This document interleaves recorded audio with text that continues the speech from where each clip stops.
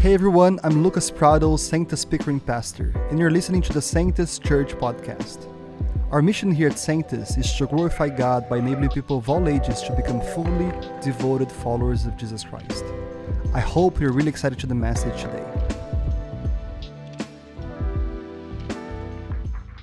Well, hey church family, this is Joel, and it's such a great privilege to be sharing with you this morning. I don't know if you know this about me, but I'm a woodworker. I got into it during the pandemic. I never took shop class in high school, nothing like that. I've been doing it just for 2.5, 3 years now, and I absolutely love it. I'm a Kijiji rat. I'm always looking for used tools, flipping tools. I love spending time in my little shop. It all started when I built Sophie, my daughter, a tree house 3 summers ago, and I loved it. She loved it. She still plays in it. And then my wife wanted to buy her this Montessori bed, and it cost like $800. I was like, just looks like 2x4s and dowels. I can figure that out. So I went and I bought some 2x4s and dowels from Home Depot, and I built her a bed. She still sleeps in it. I can't look at it because it was like not exactly good fine joinery, but I fell in love with woodworking. A few summers ago, I started to buy some tools, and now it's just snowballed into like my favorite thing to do. And what I've learned about woodworking that I didn't know at the beginning is that it's just so tedious, sometimes boring. Like it's real work. My friend Brian, who's kind of my woodworking mentor and a great friend of mine, he said to me once, you know, there's no step in the process of building a piece of furniture that's all that fun. It's all kind of difficult. It's work. Sanding is the worst thing ever. But to see like a pile of wood on the floor or a tree in the forest come to life as a piece of furniture that you can put in your home, it's just an amazing thing. But woodworking is not really always exciting. It's more about continually practicing the right things over and over again in this boring way over the long haul. You know, Brian and I can make the exact same table out of the exact same pile of wood, and his is just going to look better than mine. We do all the same things, our tools are similar, but because he's been doing it over and over for so long, he just knows what he's doing. That's what produces the beautiful table. You can have all the nice tools, but if you're still new at it like me, there's no comparison to the long haul commitment to doing something faithfully. Our passage today in Romans is kind of like that. There's no real tension in the passage. There's kind of like no cliffhanger or big twist like all of our favorite Disney Plus shows. You know, they teach you in seminary to hold tension when you're preparing a sermon. Keep it interesting. And this passage is just simple and straightforward. The word for this passage, I think, is it's a gift. This passage is beautiful. We've gone through some tough sledding in the first 3 chapters of Romans, and now as it kind of comes to the main point, it's just a gift. It's just beautiful. There's no problem resolution. It's just very simple. Paul has made his great claim of justification by faith in the previous chapter, which John preached last week. And this is the center point, so I'm going to read it again. It says, "But now, apart from the law, the righteousness of God has been made known, to which the law and the prophets, the entire Bible, testify. This righteousness is given through faith in Jesus Christ to all who believe." He's just saying we are justified, made right with God, when we believe in Jesus Christ. Period. It's that simple. We get the credit for His righteousness when we put our faith in Him and what He did for us. That's it. We don't have to work for it. We don't have to earn it. It's a gift that He gives to us when we believe and put our faith in Him. So yeah, I don't have like this kind of gripping headline for you today. I don't have this big existential question. I just have a simple one. What does it mean to believe in God? What does it mean to believe in God? If you know your Bible, you know this guy named Abraham. Kind of a big deal. He's famous in our faith for exactly that. Believe in God. It sounds so simple. Like, of course I believe God, or I believe there is a God, or I believe in God. But so what? What does that mean? For Abraham, it really wasn't as simple as that. See, God showed up in this guy's life in a totally unexpected way, and He called him. He asked him to follow Him, not knowing where He was going to take him. He just said that He's going to bless him and bless the world through him and make him a father of many nations. That was the promise when God approached him at first. Now, there was one big problem with that promise. Abraham and his wife Sarah, they were almost 100 years old, and they had no kids. His wife was barren. They were way past the point of making new babies. So you think, like, how could anyone believe that promise? How could anyone believe that he'd be a father at the age of 100 after a lifetime of no children? Well, Abraham did. Abraham believed. Listen to what it says in Genesis 12, verse 4. So Abraham went as the Lord had told him. Not knowing where he was going, not knowing how it was going to work, he just decided to believe and obey and follow the Lord. And then a few chapters later, in Genesis 15, God spoke to Abraham again and reaffirmed his promise and gave him some more clarity. This time, Abraham actually asked the Lord, how is this all going to work? You know that I don't have any kids, and my wife is barren, and we're way too old for all that. How is this going to work? And I actually really like that, by the way. That's called honesty with God. That's just bringing our questions to him. And the Lord is gracious, and he actually just answers Abraham. And he said, actually, your heir will not be someone else. Your heir will be your own flesh and blood. You are going to have a son. Sarah is going to give birth to a boy. And I am going to make you into a real father of many nations. And listen to what it says in Genesis 15, verse 6. Abraham believed the Lord, and it was credited to him as righteousness. That's the key phrase we're going to come back to. Then, to wrap up kind of the origin story of Abraham, in chapter 21, Abraham's wife Sarah, who literally laughed when she first heard this promise from God, she gave birth to a son. They named him Isaac, which means laughter. And it says they were about 100 years old when he was born. And this unimaginable promise was fulfilled. Okay, so this is easy, right? But wait, put yourself in Abraham and Sarah's shoes for a second. Would you have believed that promise? If you were near the end of your life, you were past that point, and God said you're going to have a boy? How do we believe the promises of God in our own lives? How do we follow him not knowing what the outcome will be? Well, Paul in Romans chapter 4 this week begins by calling us back to this very story of Abraham. This idea of justification by faith is such an important concept for the Roman church he's writing to, and for us to understand, that Paul takes an entire another chapter just to explain what he just said in Romans chapter 3. So this is not a new topic in chapter 4. We're continuing right along from chapter 3. And to start this new chapter, Paul asks a question. And here's what he says in Romans 4, verse 1. What then shall we say that Abraham, our forefather, according to the flesh, discovered in this matter? Well, the matter that he's talking about is that he just has spent the first 3 chapters developing his theology of sin. And he did a really good job. some tough weeks going through those first few chapters, understanding the problem of sin. John Stott could summarize the whole first 3 chapters on the topic of sin by saying, we saw the ungodliness of sin. Sin is really bad. We saw the pervasiveness of sin. Sin is everywhere. And we saw the universality of sin. Sin affects everyone. It's bad, it's everywhere, and everyone is affected by it. That's basically the summary of the first 3 chapters. But then last week, with Pastor John, chapter 3, second half, finally started to get better. Paul declared that despite the universal sinfulness of humanity, we can be saved. There is hope. But there's only one way. And it's not by works. It's not by religious practices or by keeping the law, but only through the cross of Christ. Righteousness is given through faith in Jesus to all who believe. That is the central idea. So Paul, bringing Abraham into this conversation, I think is brilliant. He brings him in as sort of this litmus test for God's consistency. He's countering the question in the mind, is this justification by faith a new thing? Have the rules changed? Is it different post-cross? Is the way that God saved people in the Old Testament different than the New Testament?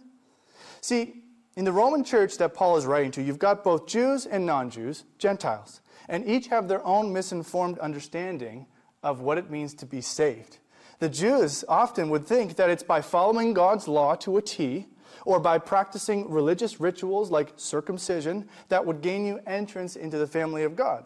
Meanwhile, some of the Gentiles would think that their good works could save them. But Paul comes in, and he's just about to shut them both down. There is only one way to be saved, and it's not by any of those things. It's just simply by faith. It's by believing in God, and by believing in the one that God sent to us, which is Jesus. So Paul, he brings like the literal godfather of the faith to settle it. Genesis 4, verse 2. If, in fact, Abraham was justified by works, he would have something to boast about, but not before God. What does Scripture say?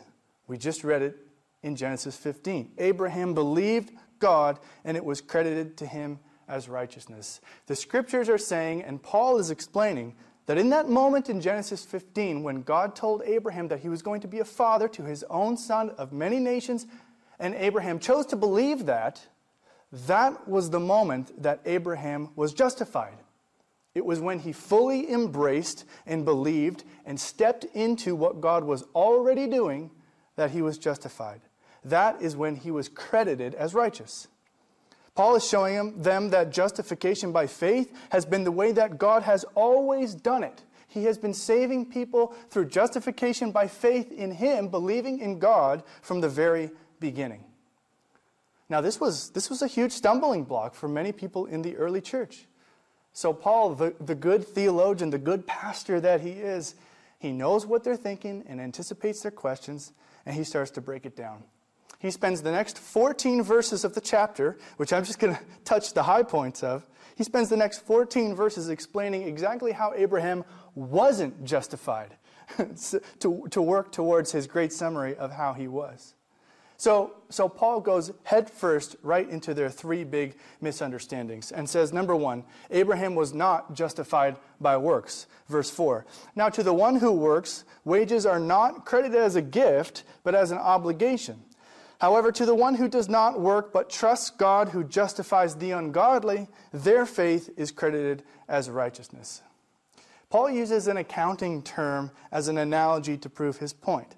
This word credited shows up in Genesis 15, and in Romans chapter 4 alone, it shows up 10 times. They teach you in seminary, that's important, pay attention. Paul's trying to get something across. It means simply to count as. This is not some ancient word we don't understand. This is an everyday word for us, to count as credited. Paul says if you work for your wages, it's not a gift. You just get what you're owed. But we're not owed salvation. And he's saying that there is no amount of work, there's no length of time that you can work to earn eternal life. You can't earn righteousness. So you kind of have two choices. You can get what you're owed if you want, based on the works that you have done. But he's just spent the first 3 chapters of Romans making a pretty strong case that the works that we have done result in complete sinfulness. The pervasiveness of sin is what we're owed. So we can't work for righteousness. No matter how hard you work, you'll never measure up. No matter how good you are, no matter how many bad things you don't do, we cannot earn salvation. And if salvation is our goal, we'll never measure up without it. It can only be a gift. And it can only be given by the one who truly earned it. And that is Jesus, God's Son, the revelation of God. By believing in Jesus, we believe in God. And that's what he's saying. When we believe and put our faith in Jesus, God counts Jesus' righteousness to our spiritual account. Our bank account was empty before, at best. And now it is credited with the righteousness of someone else's work, and that is Jesus. Abraham didn't earn God's favor by what he did either. Abraham was a sinner just like us. So it can't be by works that Abraham was justified. Okay, we've got that. Paul keeps going. Abraham was also not justified by circumcision. Now, to us, this may seem like it's out of left field, like why would anybody think that? But he's countering the view of the Jewish Christians in the church that Abraham's justification was at least partially or entirely based on circumcision. This was the Jewish sign of membership into the Jewish nation and with God. It's a covenant sign. But Paul shoots this idea down like effortlessly with just some pure logic. Starting in the second half of verse 9, he says, we've been saying that Abraham's faith was credited to him as righteousness. But under what circumstance was it credited? Was it after he was circumcised or before? If it was not after, but it was before he was circumcised that he was credited as righteousness. And he received circumcision not as the cause of his salvation, but as the sign, a seal of the righteousness that he had by faith while he was still uncircumcised. I mean, this is not a complicated point. There's just simple chronology here. The scriptures say in Genesis 15 that Abraham was credited as righteousness. And then it's in Genesis 17 that the gift and the covenant sign of circumcision is given. So it literally couldn't have been that he was circumcised when he became righteous, because that hadn't even happened yet. And Paul just makes the simple point to the Romans. And it matters to them because this church, like I said, had Gentiles, and they were being told that they had to be circumcised to be Christians. To believe in Jesus, you had to be circumcised. Paul comes in, no. You don't understand that at all. That is not how it works. It's not how it worked for Abraham. And if it didn't work for Abraham, it's not going to work for us. Number 3, in verses 13 to 15, Paul explains that Abraham was not justified by following the law either. So it's not by works, it's not by circumcision, and it's not by the law. Again, this is an easy one. Paul has been over this and over this. The law exists to show us how sinful we are. How could it save us? The law condemns. It shows us our need for a Savior. It is not our Savior. A Savior that is not ourselves is what the law shows us we need. Furthermore, there's another chronological kind of smackdown Paul gives here. The law hadn't been given yet when Abraham was around. In fact, there was like 430 years in between Abraham and the giving of the law to Moses. So how could Abraham have followed a law that he didn't even have? No, Abraham was justified apart from the law. So in summary, verse 13, Paul says that if it wasn't by works or circumcision by or by following the law, how then was Abraham justified? It says it was not through those things that Abraham and his offspring received the promise that he would be heir of the world, but through the righteousness that comes through faith. What I've already said is just so simple. Righteousness that comes through faith. I remember one of the first times that God asked me to do something in faith. It was right around the time I had first come to Sanctus, like 10 years ago, and I had just broken up with this girl that I had been dating that summer. And I was sitting in my room wondering if I should get back together with her again. The first breakup never takes, Seinfeld reference. And I was just sitting there, and I was just lonely and trying to figure out what to do. And I just went down and I sat at my desk and I sat at my Bible. And I did the classic open to a random page and hope the answer is just right there staring at me. And for the first and only time in my entire life, it actually worked. I couldn't believe it, but as I was asking this question, should I send her a quick text? Should I get back together with her? I think it was to 1 Corinthians 7. It's where Paul is talking and he says, "For you, it is better to be single." And I just couldn't believe it. I was just like, it actually worked. I looked down at it, and it was better for you to be single. And I said, okay, well, I guess it's pretty clear. I guess that's what you want me to do, Lord. And so that's what I did. I didn't get back together with her. Now, I had no idea what the outcome of that would be. There was no promise attached to that. Obey me, and I will give you what you want. Do this and get that. It was just do this. That was it. It was just follow me. Just obey. And the amazing thing is that only like 2 months later, I met Nicole, who is now my wife. And of course, logically, it would have been much more difficult for us to find each other and get married if I had disobeyed that day. Sometimes God asks us just to trust Him and doesn't tell us how it's going to go or how it's going to turn out. And it's our job just to believe Him and to put our faith in Him. So how do we actually do that? Now, how did Abraham actually manage to do that? Because he kind of makes it look easy, What does it look like to really trust God and believe God in the day-to-day, more boring, mundane real life? Like when you're ripping wood on the table saw, or you're sanding and sanding, this boring, mundane aspect of discipleship. How do we believe God like that? Well, Paul gets really practical in these last few verses. And he explains exactly how Abraham did it. Starting in verse 18, Paul says, Abraham hoped in God when everything else seemed hopeless. Against all hope, Abraham in hope believed, and so became the father of many nations, just as it had been said to him, so shall your offspring be. I mean, what could be more hopeless than being at the end of your life with unfulfilled hopes and dreams? Remember, at this time, like heaven and like eternal life, it hadn't really been explained or revealed yet. Abraham didn't have like a working theology of, I'm going to heaven so everything's going to be fine. This was just kind of it. Like, this was his life. We all know what it feels like to feel hopeless. Maybe some of us more than others. And Abraham had every right to feel hopeless. But it says, against all hope, he hoped in God, not in an outcome. That is not what he put his hope in. He put his hope in a person. He hoped in God. Are you in a hopeless situation?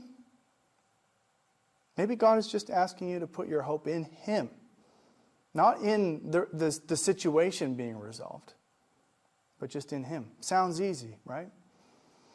I taught my daughter this verse. She memorized it at the age of 3. As for me, I will always have hope. I will praise you more and more. Psalm 71. And we named our second daughter. Her middle name is Hope. I think it's just a beautiful thing. And it's part of how we believe in God. When all else is hopeless, we put our hope in him. That's a decision and something that we actively do. Number 2, how did Abraham do it? Well, Paul says he faced the facts without compromising his faith. All right, this is interesting. Listen to this. Verse 19. Without weakening his faith, Abraham faced the fact that his body was as good as dead, since he was about 100 years old, and that Sarah's womb was also dead. Yet he did not waver. Man, he did not waver through unbelief regarding the promise of God. You know, I'm an Enneagram 6. And my colleagues already know that. If you don't know, it's just like this kind of personality matrix. And the Enneagram 6 is called the loyal skeptic. That's kind of like the summary of my personality. So sometimes I have kind of this tendency to come at new ideas with skepticism. And I can usually see the problems before I can see the benefits. So I'm a good guy to have on the team, but I need people kind of like with hope and optimism balancing me out sometimes. But what I find myself doing as an Enneagram 6 sometimes is just kind of being real about the circumstances. You have to be careful that that doesn't just go into like pessimism. But I like looking at a situation for what it really is and not trying to pretend the obstacles aren't there. That's what Abraham does here, and I think it's a great model for me and for all of us to follow. He looked the facts straight in the eye and said, it's true. I'm not going to deny it. I'm childless. My wife is barren, we're super old, and we're well past the point of procreation. Those are the facts. That's not my opinion. That's just the variables that exist. It literally says his body was as good as dead, and Sarah's womb was dead. I mean, that's it. Those are the facts. Yet he faced those facts without weakening his faith and without wavering in his belief on the promises of God. I mean, I'm good at looking at the facts, but I'm not sure I do it all the time without doubt and without weakening my faith and without wavering. I mean, what a model for us. He faced the facts without compromising his faith, without weakening or wavering. And the third thing Paul says in verse 20 is that he was fully persuaded that God could do it. Fully persuaded. Listen to this, verse 20. He did not waver through unbelief regarding the promise of God, but was strengthened in his faith and gave glory to God, being fully persuaded that God had the power to do what he had promised. That is why he was justified. Verse 22, this is why it was credited to him as righteousness. Now, how can you believe? How can you be fully persuaded that God could do it? Is that an ideal too high? Is that a standard too lofty? I think the reason why Abraham was able to be fully persuaded that God could do it is that because he knew who God was. He knew the character of God. He got to know him. And as we get to know God more, our trust in him grows. The great thing about growing old, and he was 100 at this time, is that the older you are, the more opportunities you have to look back and see how God was faithful. You can look back and say, yes, I'm in a hopeless situation right now, but don't forget, I've been in these before, and look how they all turned out. I mean, not everything in life just goes perfectly and just works out. But I guarantee you, you walk with the Lord, and you will look back on trials and suffering in your life, and you will see the hand of God. And you will see that He was faithful, and that God can do it. Is anything too hard for the Lord? Paul, again, the good pastor he is, applies this to us and to the Romans and says all this stuff, this applies just as much to us as it did to Abraham. Listen to his summary here, verse 23. The words "it was credited to him" were written not just for Abraham alone, but also for us, to whom God will credit righteousness, for us who believe in Him who raised Jesus our Lord from the dead. And here's the gospel. He was delivered over to death for our sins and was raised to life for our justification. See, this gift of justification by faith is only available one way. It's through Jesus. And Jesus could only secure it in one way. Through the cross. Through death. And when God raised Christ from the dead, the power of sin, the thing that Paul has just spent the first 3 chapters telling us how big of a problem it is, now, because of Jesus and because God raised Him from the dead, the power of sin has been broken. Death has been defeated. Sarah's womb was not dead anymore after God got involved. Jesus made a way for us to be at peace with God again. That is the main central outworking of justification, and I'm going to let John go there next week because that's where chapter 5 goes. But that is only possible through Jesus. That is how we are justified. And because God sent His Son Jesus into the world, we have to believe in Jesus to know the Father. See, Abraham was working with the revelation of God he had at that time. And we fast forward thousands of years to the present day, and the revelation of God that we have is so much greater than what Abraham had to work with. Because the great revelation of God is Jesus. It's the risen, perfect Jesus. See, He lived a perfect life. He did earn salvation. He followed it all to a T. And then He went to the cross, even though He was innocent and sinless, to bear our sin and our shame and our mistakes so that we could be at peace with God. I was having a conversation with someone over coffee this week, and they were just telling me that they became a Christian because at one point in their life they had a bunch of friends, and they noticed that each one of them seemed to have this inner peace thing going on. That no matter what was happening in their life, they just seemed to be at peace. And she was drawn to it so significantly that she started asking big questions and eventually became a Christian because of this inner peace that she could see in other people. And I thought, boy, I don't know, am I giving off that vibe? Am I giving off like I always have inner peace no matter what vibe? That's quite a challenge. But it was a challenge because somebody got saved because of that. So this is like a missional thing too. This is about influence. See, we have to understand that it's not by us. It's not our own righteousness. It's by putting our faith and trust in God and believing that He has done the work for us and we don't have to. So we ask our big question once more. What does it mean to believe God? Well, if you're not a Christian, if you're seeking faith, spirituality, if you're skeptical towards the whole thing, you just haven't crossed the line. Maybe like me, you grew up in the church and you walked away because you saw so much hypocrisy or whatever, and now you're thinking about it again. Let me just make this super, super clear for you. Romans 10, later in the book, Paul again says, if you declare with your mouth that Jesus is Lord and believe in your heart that God raised Him from the dead, that's it. You will be saved. That is how you become a Christian. You don't earn for it. You don't have to have a perfect track record. You don't have to wear the right clothes, say the right things, go the right places. You just have to put your trust in Jesus. Declare with your mouth that He's Lord. Believe in your heart that you truly believe God really did raise Him from the dead. For it is with your heart that you believe and are justified. And it is with your mouth that you profess your faith and are saved. Scripture says, anyone who believes in the name of the Lord will be saved. So I invite you, if you're listening to me, If you're here with us and you're not a Christian, would you consider putting your faith in Jesus? It's okay to have questions, by the way, no doubt. But would you consider making that step of faith? To those of us who are here this morning who are Christians, we walk with Jesus. We've been doing it for a short time or a long time. What does it mean for us to believe God in an ongoing way? This word ongoing, this is the key, I think, of the Christian faith. It's kind of like woodworking. So much of it is just boring faithfulness, wake up and do it again tomorrow. Life is not lived all the time on the mountain peaks. As Pastor John would say, not everything is a fire tunnel. Sometimes it's just faithfulness, keeping going. But that's what produces real life. That's what makes the beautiful table.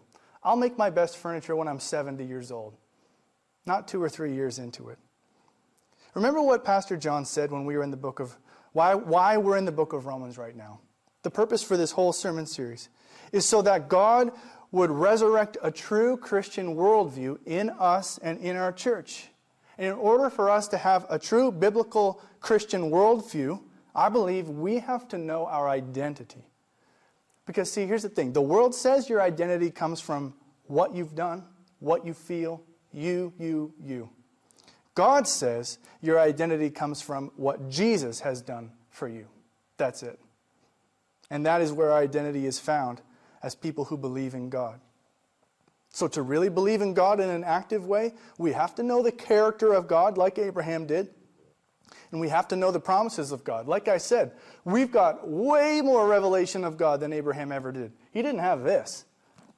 So I think this would be a pretty good place to start when we're talking about the promises of God and the character of God. See, the character of God, knowing the character of God, that helps us to trust Him more. This is not a blind leap. We've said this for years here at Sanctus. Faith is not a blind leap.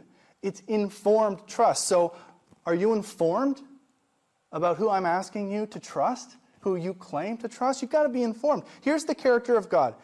5 of His character traits. There's many more. Let me sum it up. He's good. He's righteous. He's merciful and just. He loves you.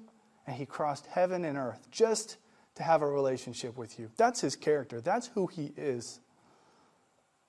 And we have to be informed about the promises of God because these are what help us know our identity. Here are 5 that I just cherry-picked random. Promises of God from Scripture. He will never leave us or forsake us. Never. He has come so that we may have life and life to the full. If we confess our sins, He is faithful and just to forgive us. If we seek first the kingdom and His righteousness, all the other things will be given as well. Everything else in life will just start to fall into place. Matthew 6. And He is coming back again. And He's coming back again soon. Revelation 22. This is who God is. And these are the promises that He has given to us as His children. We need to believe in those promises and put our faith in Him. That's how we believe God in an ongoing way over the long haul. We take these verses that we read a long time ago or just skim over because they're familiar and we really believe them in our heart. We embrace them. We step into what God is already doing and put our faith in Him. We walk by faith and not by sight. Even if you're an Enneagram 6 and you see all the problems, that is not how we live. That is not how we walk. We walk by faith and not by sight. We pray in faith. And when we pray, we pray in faith, believe, and we just keep going. We just keep going. My last point, speaking of keeping going. To us who are part of Sanctus Church, like part of it. I know some of you have joined us in the last couple of years since the pandemic, and others, you know me, we've been here for a little while. I hope you haven't forgotten what God has promised to our church. Maybe you don't know. Maybe you haven't been here for a vision talk. John, Sam, they're going to talk about this soon. But we believe years ago God spoke to our church through multiple people. It was tested and affirmed, and we chose to embrace and believe that He was calling us to be a church of 10,000, meeting the emotional, physical, and spiritual needs of people in Jesus' name. Now, we've gotten so much criticism for this over the years. But we believe that's what God has called us to do. We don't think we're better. We've got problems to work through. We've been working through them. But we believe that's what God has called us and promised to our church. We believe He's promised that we will go through seasons of renewal, revival, and awakening. I mean, I think these last 3 years, I think they've been like the worst parts of woodworking. This is just like sanding, never-ending sanding. It's just like it's been a grind lately. Doesn't look like revival. Church of 10,000? I mean, look at the empty seats beside you. I don't think God has forgotten. I don't think God has forgotten His promise to us. And I really hope that we haven't. I believe God is looking for people of faith to say yes to His promises in faith and step into all that He wants to do in us at this church. It's not for us, but so that many people could come to believe in this Jesus who gave His life for us so that we could be justified in Him and live at peace with God. It's so the whole world would see. It's not so people from other churches will come here. I'm not interested. You're welcome here. But I am excited and I believe in what God has called us to do because there are thousands of people who need to know Jesus. There are millions of people actually in a 1-hour vicinity to us right now who don't know Him.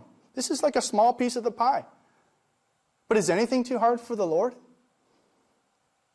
I love what Eugene Peterson says in this chapter in verse 3 in the Message. He said, Abraham entered into what God was doing for him, and that was the turning point.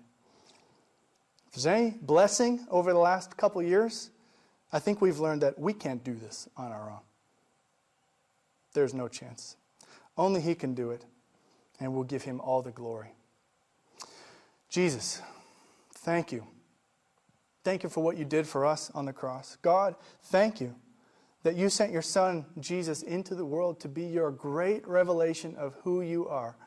Thank You for the Bible that You've given.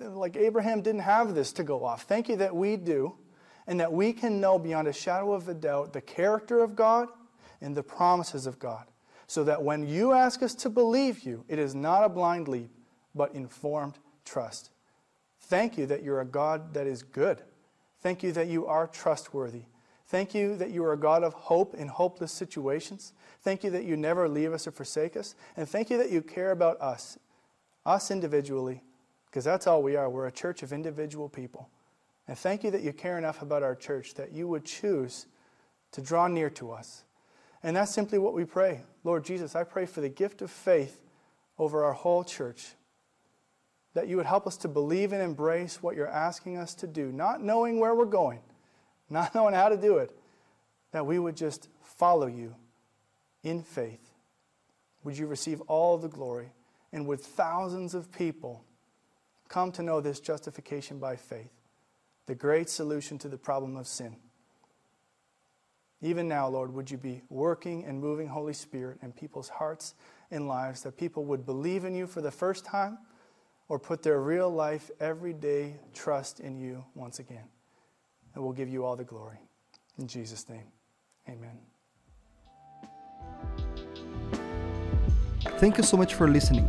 If you'd like to learn more about us, please visit our website at sanctuschurch.com. There you'll find ways to support our ministry and God's vision for this church. Last but not least, if you like what you're hearing, be sure to hit the subscribe button to be notified when another episode releases. Well, that's it for today. May God bless you very much and have an awesome week.